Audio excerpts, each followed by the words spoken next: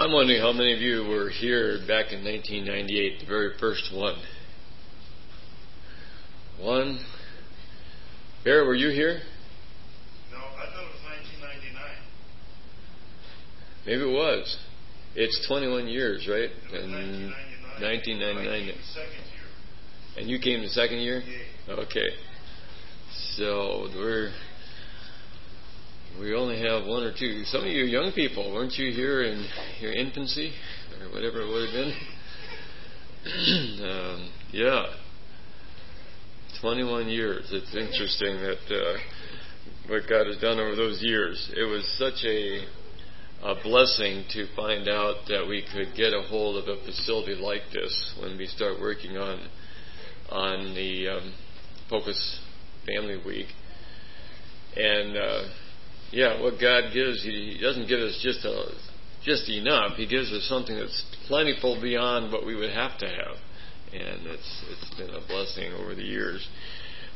Barb and I haven't been able to attend, or my family hasn't been able to attend for most of the last 13 years. So it's just a joy to be back with you. We were here 2 years ago, but last year we were not able to be here. Now our schedule has kind of opened up, so we hope to be able to attend a little more regularly in the future. So, what are imps and idols? Where are they? That's going to be our subject today. I'd like to talk more about the foundational impact of becoming a believer, of becoming a Christian, having Christ move in to our lives. And so I trust that that's the experience of most of you, if not all of you. But sometimes we have a little misunderstanding or maybe some major misunderstandings about really what took place. And because of that, we continue to stumble along in our Christian lives kind of wondering, who am I? Am I really saved? Why do I struggle with all these temptations and so forth that I'm constantly wrestling with if I'm a believer? And so today in our session, we would like to just think about what happened and what continues to happen because you are a Christian or because of your salvation. The foundational change that happened when you became a believer. Now, I have a paper here, and I'm going to pass it out. It's not. It's basically just a piece of paper in front of you. You can write down anything you want to. But most of especially the back side of it is references. And so I'm giving this to you so that you can use it in your devotional time throughout this week or some other time later on next week or next month or next year. And just to read through these and study them and see the context of what God is saying about the different things that are taking place in our life initially and in an ongoing way as Christians. So, can I have a couple of volunteers? Landon and you guys pass these kids out. One you go to this side, one on this side. Thank you. You didn't bring a pen or pencil? I don't know if there's any around here or not. Borrow your neighbors or bring one along tomorrow. We'll have a sheet like this in each of our sessions for you to write in.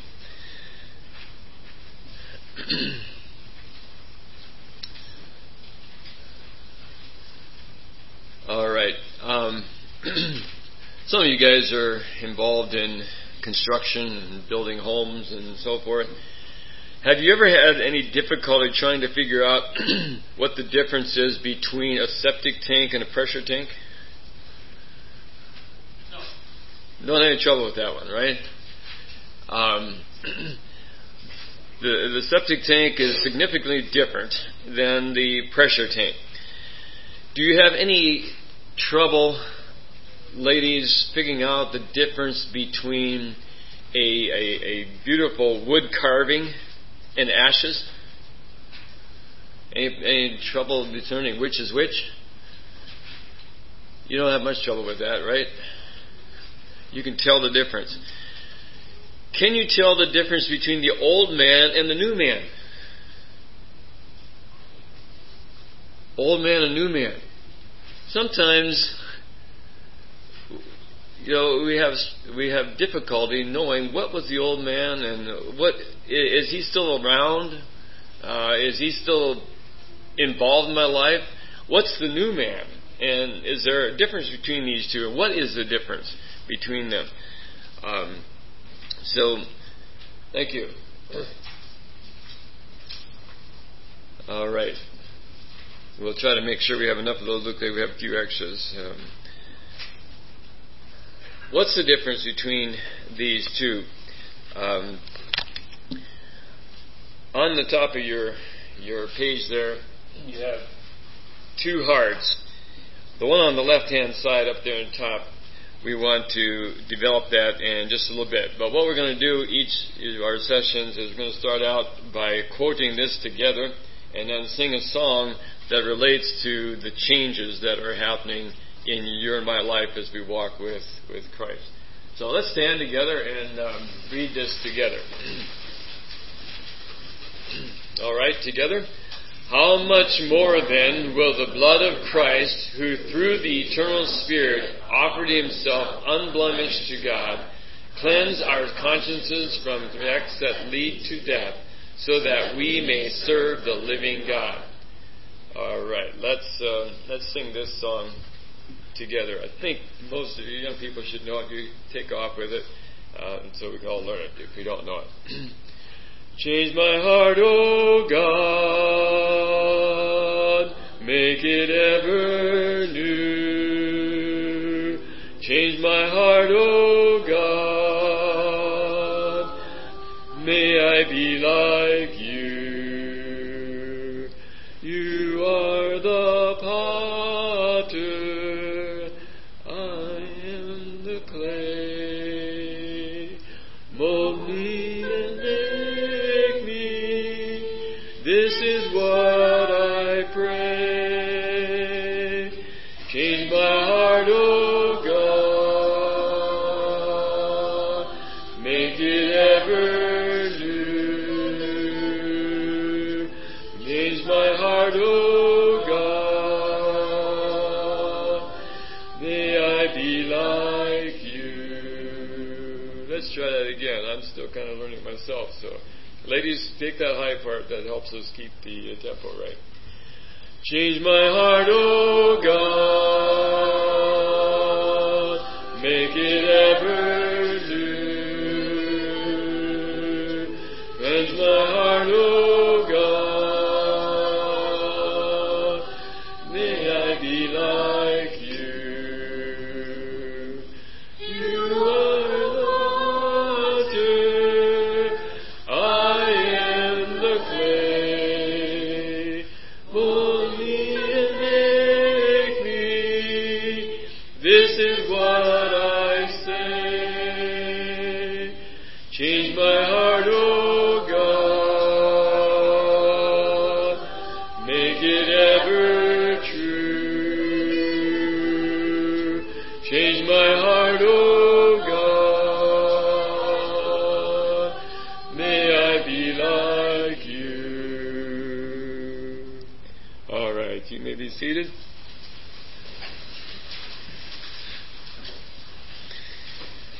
All right. The Bible would indicate that a septic tank is somewhat characteristic of what our heart was like before we became believers, before we accepted the Lord Jesus Christ as our Savior. In Philippians chapter 3, verse 8, it says that Paul was counting all that he had done religiously and in his life before he knew Christ as what? Dross. As dross. Or he even used a more term, at least some of the versions use a term that's even kind of more dung. Yeah, it's dross, dung. It's like it was the filth. It was the manure. It was the dung of his life before he knew Christ. He says, "Yea, doubtless, and I count all things but loss for the excellency of the knowledge of Christ Jesus my Lord, for whom I have suffered the loss of all things, and do count them but dung, that I may win Christ." So, where does dung go? Where does dross go in our house? It goes out through the septic lines out to the septic tank. And he's saying that what he had before was like dung. And what we tend to do before salvation is we're constantly adding stuff to our lives, and it goes out into this holding place that where it rots, smells, is stinky. How many of you have ever seen the inside of your septic tank? It's not something you enjoy doing, right? That's why you hire the honey wagon or whatever they call that thing to come and empty it, because it's full of black, gooky, stinky, smelly stuff that you just want to stay away from. And that's what Paul is saying. All my past has been like that dung. It's like that junk that's in the septic tank. A horrible place. Dung goes in the septic tank. It's the receptacle for all those wasted things that we were trying to grasp a hold of, collect, and keep for ourselves, that continues to rot and smell and stink, because they don't produce the beauty that God wants us to experience. It's not capable of doing that. And so what I'd like to look at here quickly is 5 things that were wrong with you, that was wrong with me, before Jesus came in to transform our lives. What were the 5 things that were wrong with us? Because I indulged the appetite that I inherited from Adam, and I pursued sinful, selfish pleasure as my supreme goal in life. I'm in control of my life. I'm on the throne room of my life. I'm going to decide what's good for me. I'm going to decide what I don't want. That was what was running me before. And I've destroyed my potential to experience the joy and fulfillment and the connectedness with God's unique plan for my life. I struggle with the guilt of having done those things, as well as the ongoing sense of appetite, living with the shame of condemnation and all of that. I know something's wrong with me, but what is it? Let's look at 5 things. You might have more, but we'll put them into these 5 categories and look at some of the things that are wrong with us. Number 1, the first thing is what I have done. What I have done. I'm just going to pause for a little bit. I would like to have you recall and maybe just write a couple of words on the up there on your sheet, right behind that particular phrase. Bring to mind an incident of selfishness that you did or you were involved in before you were born again. Just between you and the Lord, an incident of selfishness. If you just write that on that line, beyond that line. Okay, just give that a thought. Give that thought for a little bit.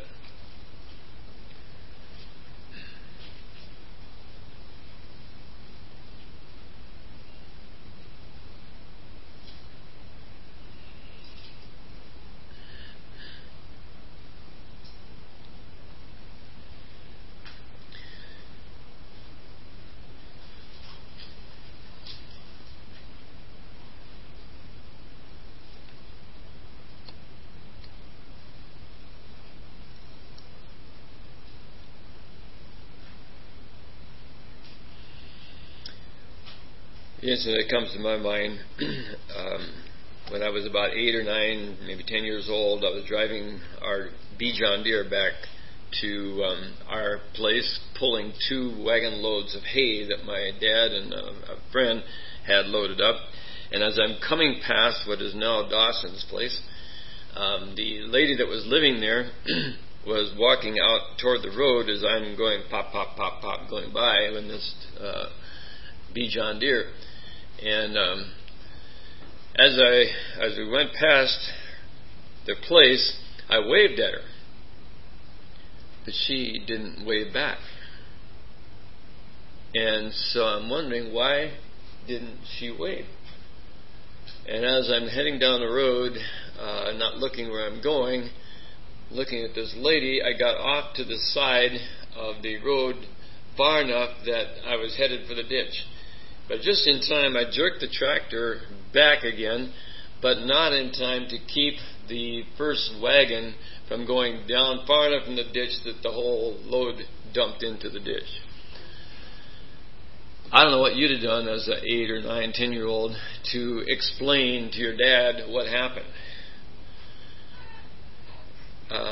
This is what I came up with.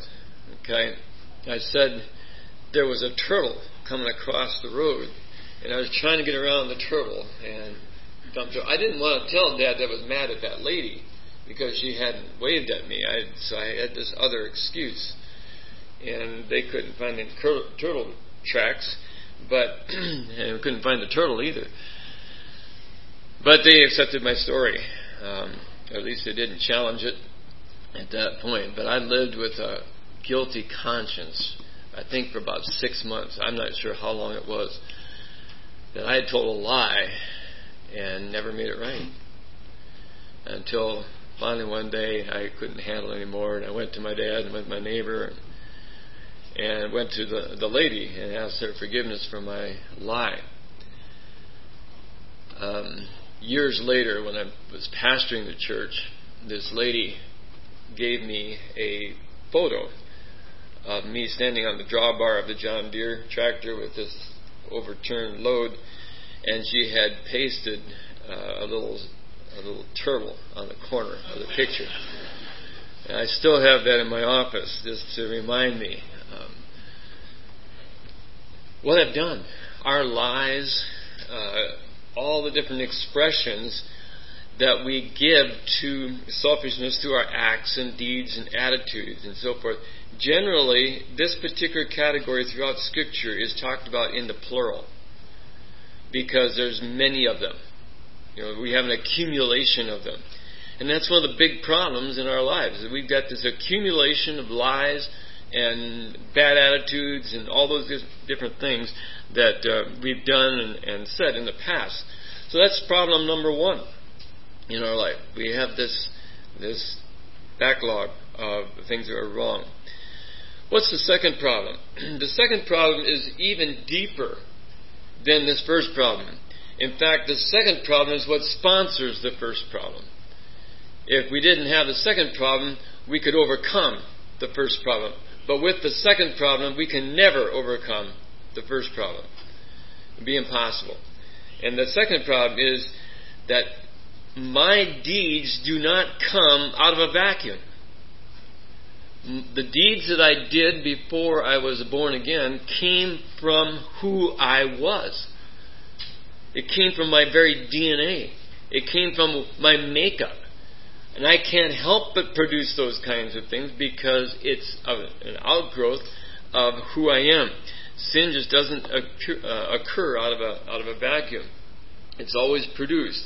It springs out of my personhood. It springs out of my spiritual DNA. It comes from my deepest core. So not only am I producing results that condemn me, but the core that produces those results is inextricably a part of my being. That's who I am. Who can deliver me from this? Paul cries out, "O wretched man that I am." Romans chapter 6 talks about the old man. We'll get to that a little bit more later. But this is really the root problem, the most basic problem before I know Christ. The third kind of springs from these two.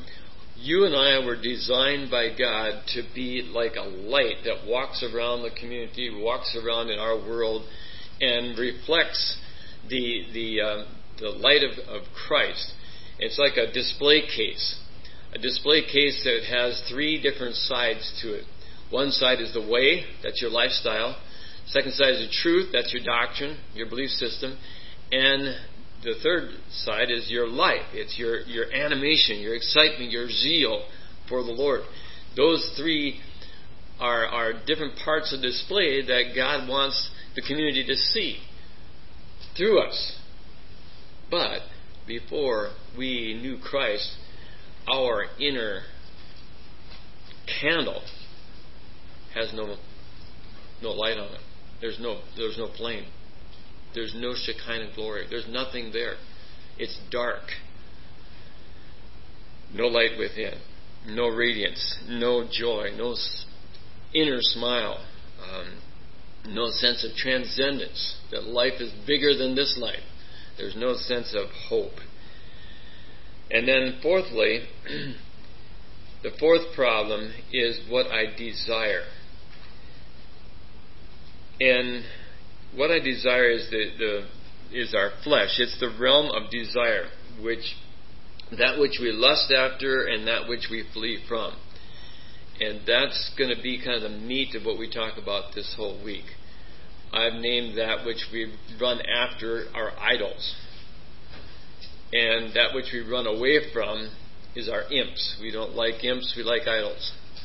And so we're going to be talking more about that. But before salvation, it's the desire for gain as well as the dread of loss. It's the flesh is the key reality of how we handle this area of desire. Your spirit, that's the inner sanctuary of your heart. That's where the throne of your life is at. That's where the king sits on his throne. It's in your spirit. Before salvation, you sat on that throne. I sat on my throne. I'm in charge of my life. And so I'm in control. That's in the spirit. The next level around there is the soul.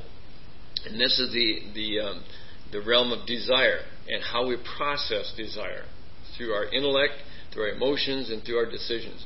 Again, we'll speak more about that later. And your body that I'm looking at this morning is the realm of your senses, how you interact with life around you.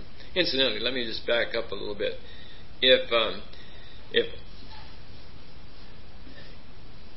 If your body made as much change as what your soul does, or your spirit does, your spirit, if your body made as much change as what your spirit does when you became a Christian, I doubt whether I could recognize you.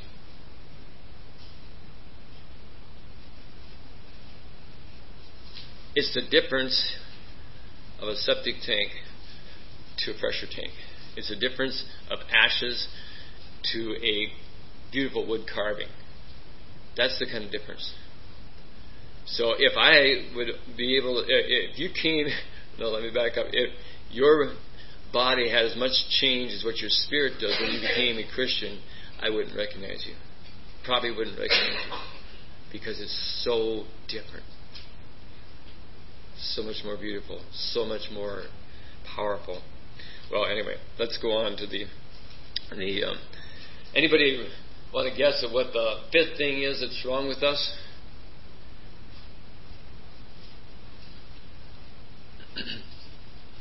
Nobody going to guess? It's our decaying body. Young people, you don't even think about this, but everybody from this side over, we all think about this. Our decaying bodies. We're wearing glasses, hearing aids, got somebody else's teeth, or at least somebody else's put them in there. We can't feel as well, and all these kind of things. It's just a kind of a symbol of the condemnation that has come upon our human race because of sin. So now let's go back to that second. Well, let's look at this. I don't think you have a lot of room to write this down. Just put out a few things that we've been talking about here. Our heart became oriented toward the devil when before, or was oriented toward the devil before. Maybe even saying oriented toward me. Devil sounds really bad, but it's my control of my life. So it became oriented toward the devil. We became more needy than worshipful. Previous to our salvation, we are dark internally. That's what we were mentioning there a little bit ago. We became ruled by the tyrant, or we became ruled by me. I am the one that's on the throne room of my life. In our mind, what happened to my mind as I was, before I was a believer? What was going on there? We think from a basis of falsehood. We have believed the lie that God is not good. He's withholding good things from me. If I could make my own decision, then I could be involved with things that are good that He's withheld. That's exactly what Eve thought. She looked at this, that it's good for food. What's wrong with it? Why shouldn't I enjoy that? What is God withholding from me? Why doesn't He let me enjoy something good? And we all face the same question. We all wrestle with the same question. We think from a basis of falsehood. We operate more from doubt than we do from trust.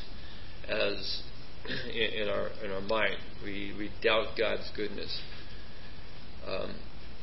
We think our thinking is plagued with blind spots, and we have this amazing ability to think logically to the wrong conclusions. So our mind has been polluted by the rule of self. Our decision making, our will, the theological term is volition. What has happened to that? Well, we feel like we can't choose. I'm between a rock and a hard place. I can't make any choice. If I do this, this is going to happen. If I do that, that's going to happen. I can't make any choice. We feel locked in. And we excuse ourselves because we don't feel like we have any choice. Secondly, we feel more driven. That kind of goes with the first one. We feel more driven than free to make choice, because certainly God wouldn't want me to die. And so that's not an option. And so we have to make some kind of compromise in order not to die. Many of our ancestors spiritually did take the choice to die, and they stand as our examples today. But in the flesh, we don't see ourselves as having any option. Our goals are based on a wrong belief system, that my good is ultimate. And one of the biggest characteristics is that we're marked by duplicity. We make this decision one day, and then we make another decision next day which is contrary to that decision, and back and forth. Why? We're trying to weave our way through life with as little pain and as great pleasure as we can. And so we're making opposite commitments and decisions. In the area of our emotions, they have been twisted in fear and in lust, by fear and by lust. We are more self-absorbed than we are giving. We're more concerned about us than we are about you or someone else. And gratification and fear drive our decisions. Now, all of that is just to kind of describe who we were before. Now let's talk about what happens when you and I become believers. When we get to know the Lord Jesus Christ as our Lord and Savior, something dynamic happens. And I know many of us, myself included, being raised by godly parents and living in a, in quotes, godly environment, going to church 9 months before I was born, the whole 9 yards. I've had it all given to me. And so it's easy for me not to see myself as being this blatant sinner. That was where I had myself on the throne room of my life. It was kind of obscure in a sense until many years later, after I had made my initial decision, I began to realize that a lot of this junk was still there. A lot of confusion and darkness. And that's what we want to talk about this week, getting rid of that. So, what happens when you become a believer? It says in Proverbs chapter 14, the fear of the Lord is the fountain of life. I'd like to have you just picture on that other heart there up in the upper right-hand side, make that one look like this, okay? It says that we are a fountain of life. And before our conversion, we were those takers on the left-hand side, we're the receivers, and we look to everyone around us to fill us with good things. But at conversion, the fountain of living water erupts like a geyser out of that former septic tank. It had been a septic tank, but now it has become a pressure tank because of Jesus Christ moving in to that inner sanctuary, the inner room. It's now a pressure tank. The very essence of what we were has been supernaturally changed into something different. We've gone from ashes to beauty. We became the opposite of what we were. We became givers in contrast to being takers when we became believers. And not only is that tank a fountain, the very blocks have been transformed. Just imagine what would happen if you came home after this week of FOCIS and you got back to your house and somehow in the bottom of your septic tank out there in the backyard, a artesian well had sprung up inside that thing. And this thing has a tremendous amount of pressure, about 60 or 70 pounds of pressure. And so while you're gone, your septic tank has become a pressure tank. What will your house look like when you get back? I think you'd probably kind of come back to FOCIS for a while, because every drain in your house would now be a fountain. And there would be this gray, stinky water all the way through your house. Downstairs would be a pool. It's running out the windows and doors. And this water is going all over the place. Your house is trashed.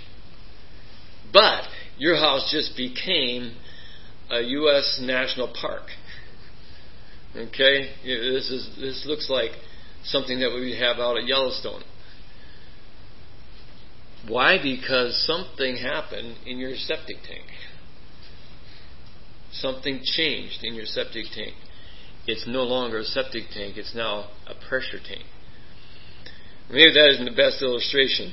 You aren't going to be too excited about going to a house like that. But if you could sell your house for $3-4 million because it's now U.S., then maybe it'd make a difference. I don't know. But your home would be a national park. That's what really has happened in our hearts and souls. You know, the septic tank became a pressure tank. Jeremiah talks about this in the Old Testament, chapter 2, verse 13. It says, "For my people have committed two evils. They have forsaken the fountain." You know, they went backwards. They went from the fountain back to a septic tank, or a cistern, as he calls it. A broken cistern that can hold no water. Salvation takes us the other way. It goes from this broken cistern to a pressure tank.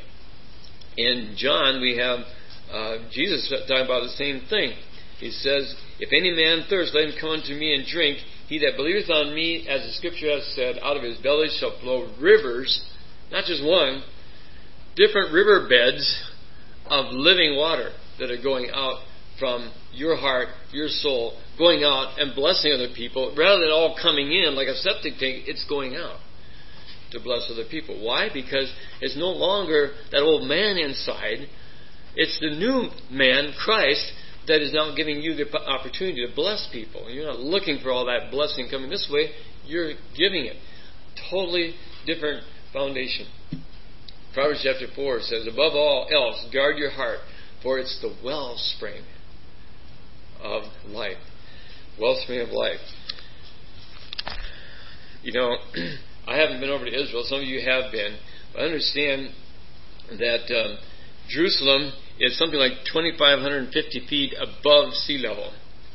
And the Dead Sea is like 1,407 feet below sea level.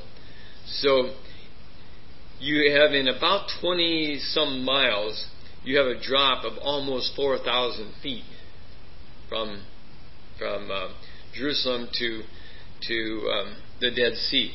Almost 4,000 feet, a little over, or not quite a mile. It's interesting, in Ezekiel chapter 47, it talks about how that when the Spirit of God went into the temple, and again, I'm using a parable there that Ezekiel was using. It describes a river that flows out of the temple. Now remember, we are the temple of the living God, right? And we're going to get to that a little bit more later. We're the temple of the living God, and there's water flowing out of the temple, according to Ezekiel 47. And as they begin to measure it, they go out. It was 1,000 cubits, it was ankle deep. At 2,000 cubits, it was knee deep. At 3,000 cubits, it was waist deep. And then at 4,000 cubits, it was something you couldn't swim in. From there on, it was too deep. And then it says that water goes out from under the door of the temple. And let's just think of that as being you, going out of the door of the temple, and it's going down into waste places, out into dead places, out into the desert. That's what you have back here in, too far here, where you have back here in this area coming down to the Dead Sea. That's all desert. And this water is flowing out, and it's creating life along the sides of the river, all the way through. That's what God's designed our lives to be. The fruit trees and along the banks of the river, and makes the salty water fresh. I don't know for sure, but it almost sounds like one day God's going to take the Dead Sea that is now so dead with salt and so forth, and He's going to wash it, going to clean it up. Maybe that's not going to happen physically. I don't know what all the prophecy means there, but it says in Ezekiel 47 that He's going to make the salty water fresh. Living creatures will abound. There's nothing living in that sea right now. It says they will abound. That just brings me to this song, which I think we need to sing, because this is what is happening in us. I've got a river of life flowing out of me, makes the lame to walk and the blind to see, opens prison doors, sets the captive free. I've got a river of life flowing out of me, spring up, O well, within my soul, spring up, O well, and make me whole, spring up, O well, and give to me that life abundantly. We should sing the rest of it, but we're going to keep going so we don't run out of time here. How does God remedy these problems that we have, those 5 things that we talked about earlier? You know, what does justification change? Does justification change the fact that you've got diabetes? Does it change your stomach problems? Does it fix your heart problems? Maybe, but that's not really what we're focused on. Does justification change your, or obliterate your struggle with anger, or your struggle with slander, or your struggle with jealousy, or your struggle to avoid real issues? What does justification do? Does justification change your DNA? Does it change your ancestry? Does it change your citizenship? Does it change your identity? That's where justification really has its greatest impact. God doesn't necessarily redeem sin. That one problem, the first problem we talked about. No, He redeems us. And He doesn't forgive who we are. He forgives the sins we've been involved in. So I think it's important that we understand the difference in some of this.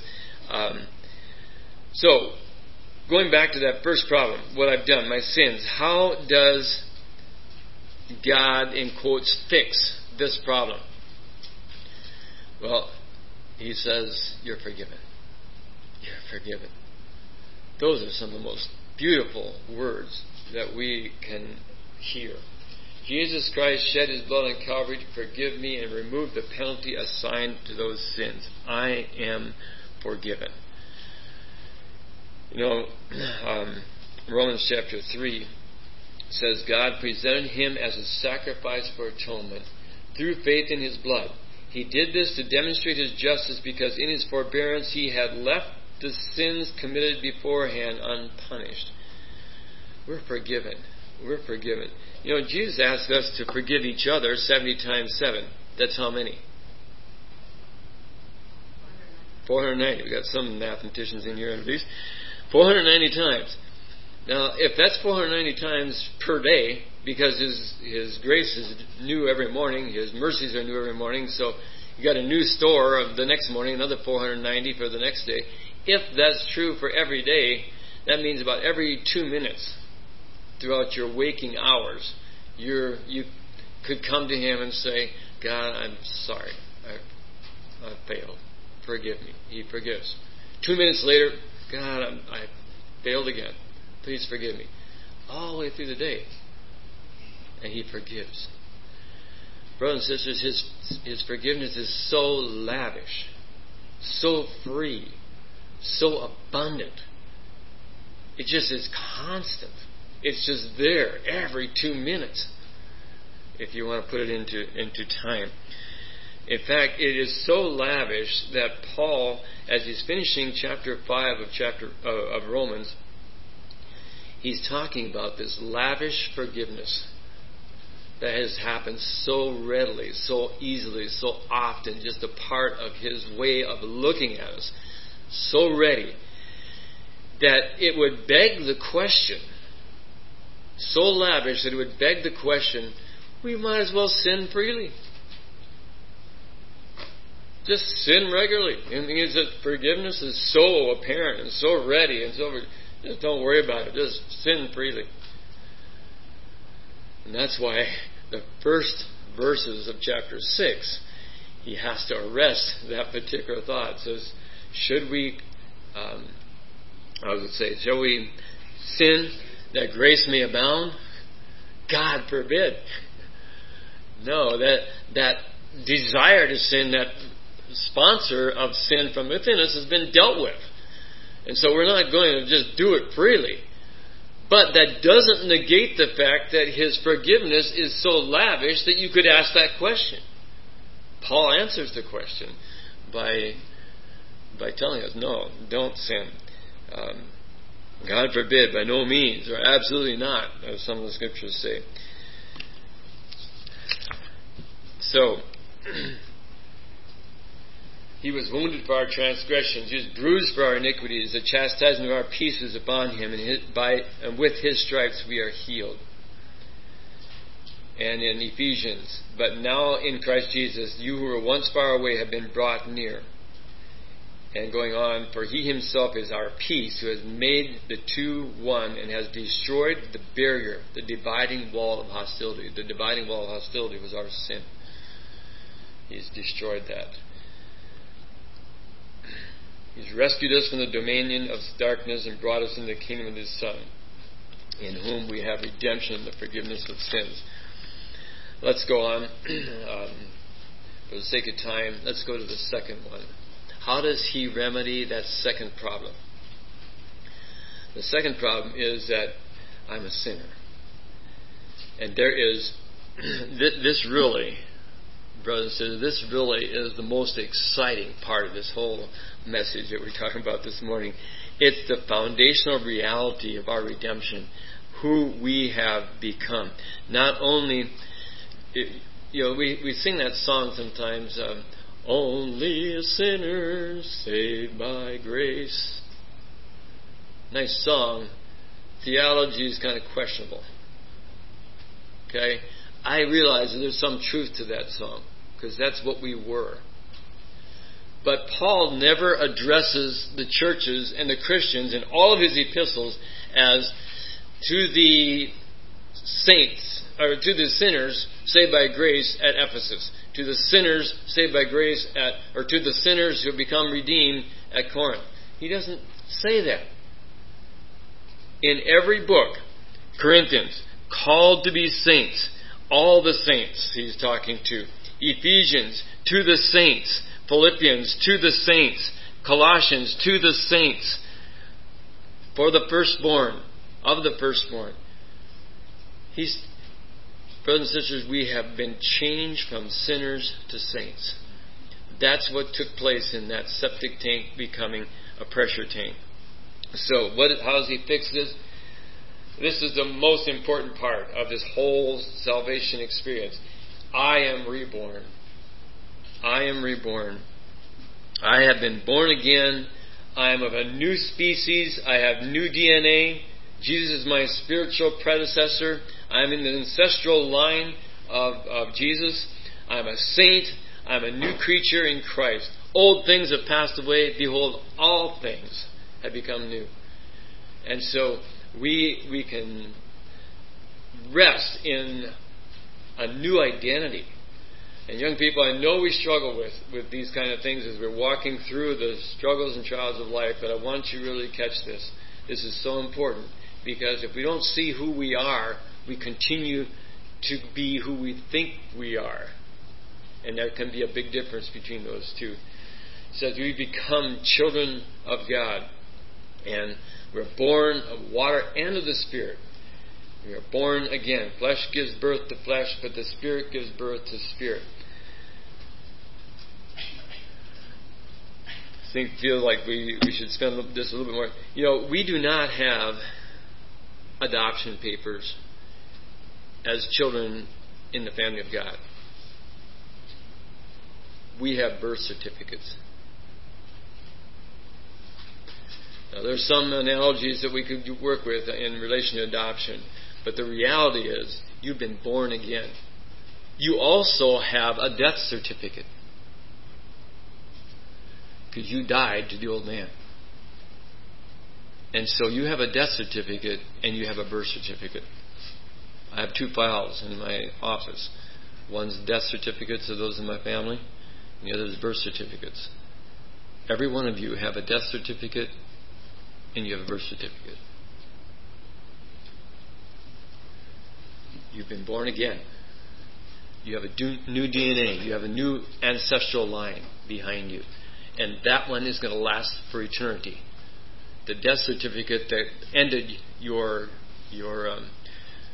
serving of the flesh, serving of the old man, that one's gone. That one's finished. That ancestral line is finished. Now, we could wrestle with the question, does it come back? And I'm not going to do that today, but today, as a believer, you have both a death certificate and a birth certificate. You've been born again.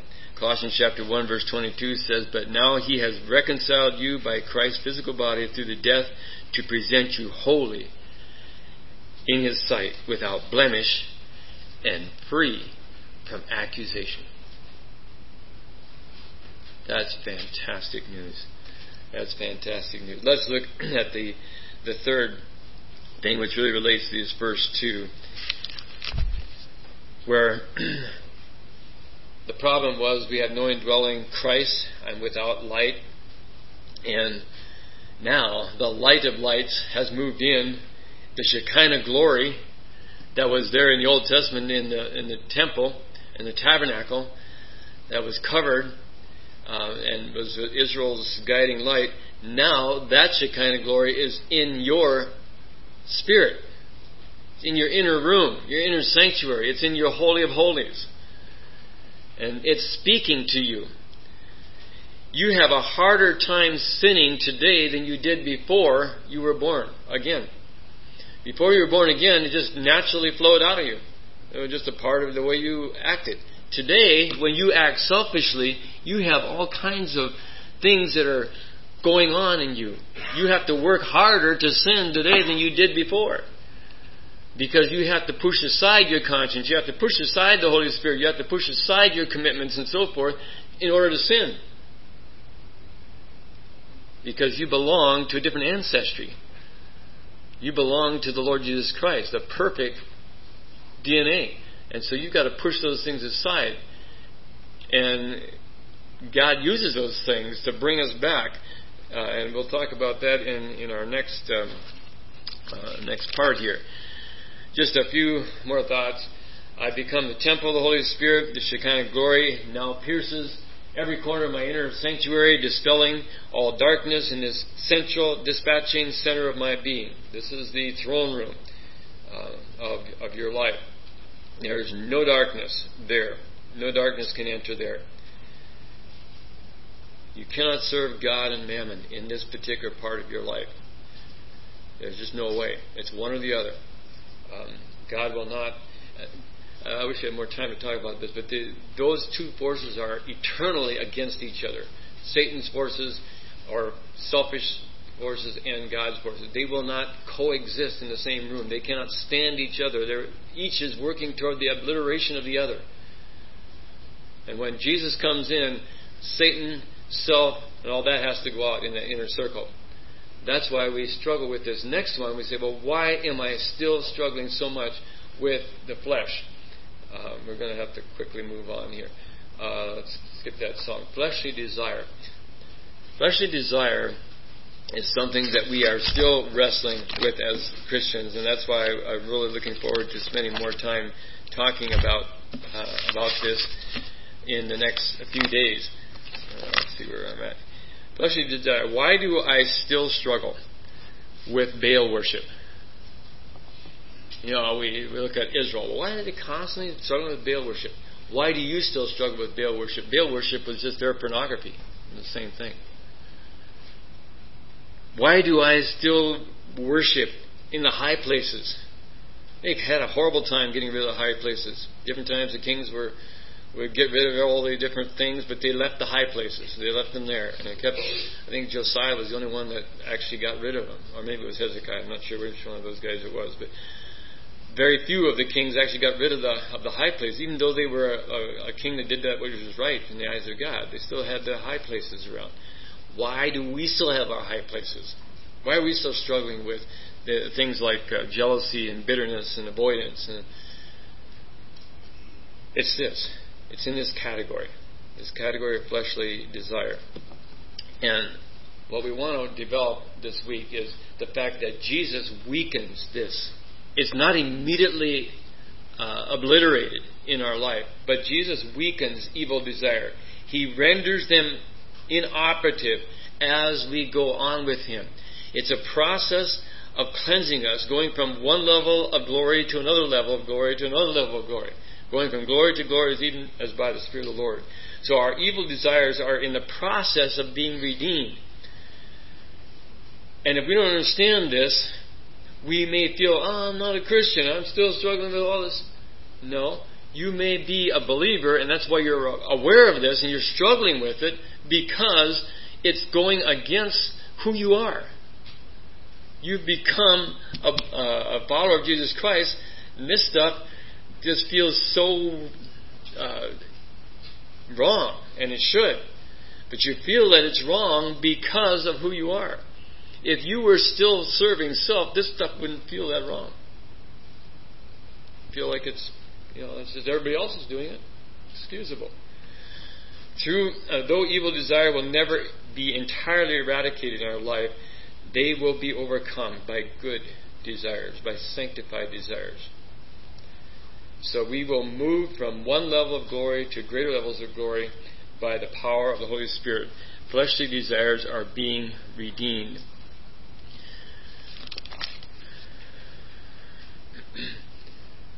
Again, we need to keep moving here, but God is cleansing our consciences from acts that lead to death. Isn't that wonderful? He's cleansing our consciences from acts that lead to death. He's talking to the believers.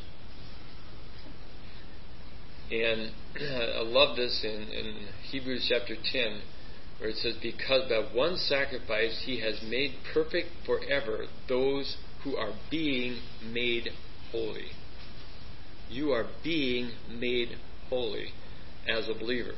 It's not like we have holiness in its perfection. We're being made holy. And because of that, God sees you and I as perfect, even though we're still in the process. Okay? In Romans chapter 6, verse 6, knowing this, that the old man is crucified with him, that the body of sin might be destroyed, that henceforth we should not serve sin.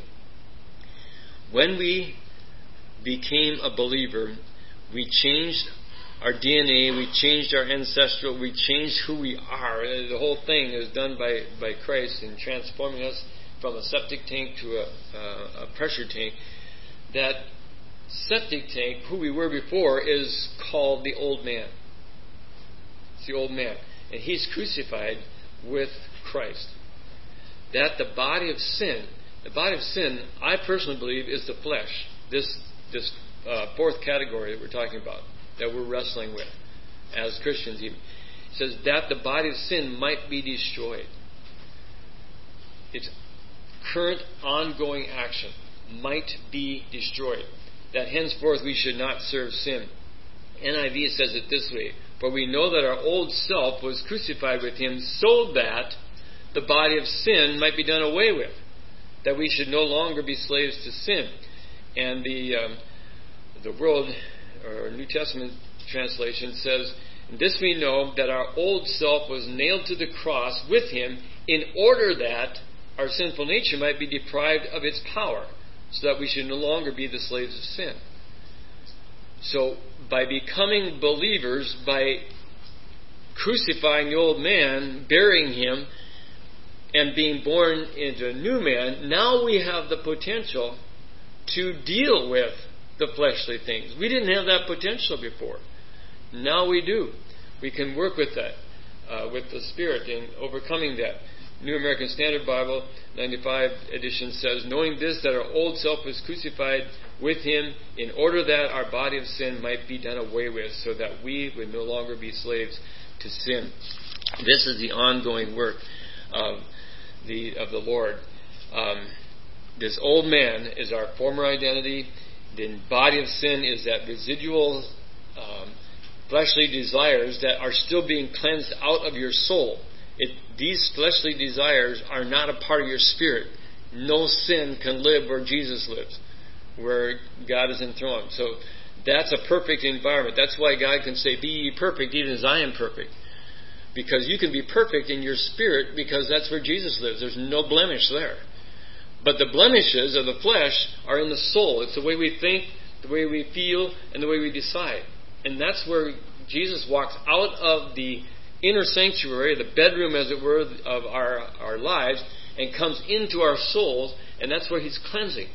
And he's building things of beauty, works of righteousness, as well as cleansing out the works of the flesh. So that's his work today in your life, in my life. It's ongoing work. We are absolutely helpless to deal with the body of sin before the old man is taken out, because he's the one who sponsors all that. Once he's gone, now the Spirit can deal with the body of sin, or the flesh that's in us. It's only in the absence of the old man that God can begin to remove the body of sin.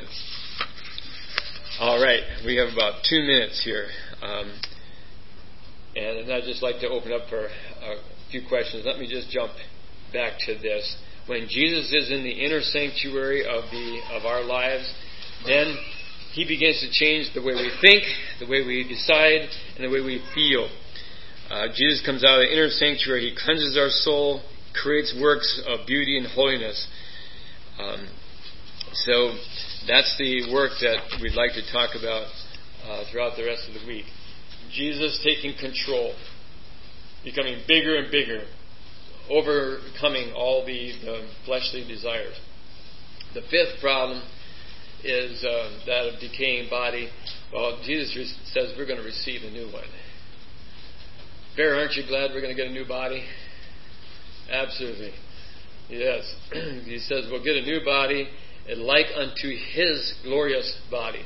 And there's not going to be any pain, no weakness, no sickness, a new body in heaven. And He's going to change our vile body into His glorious body.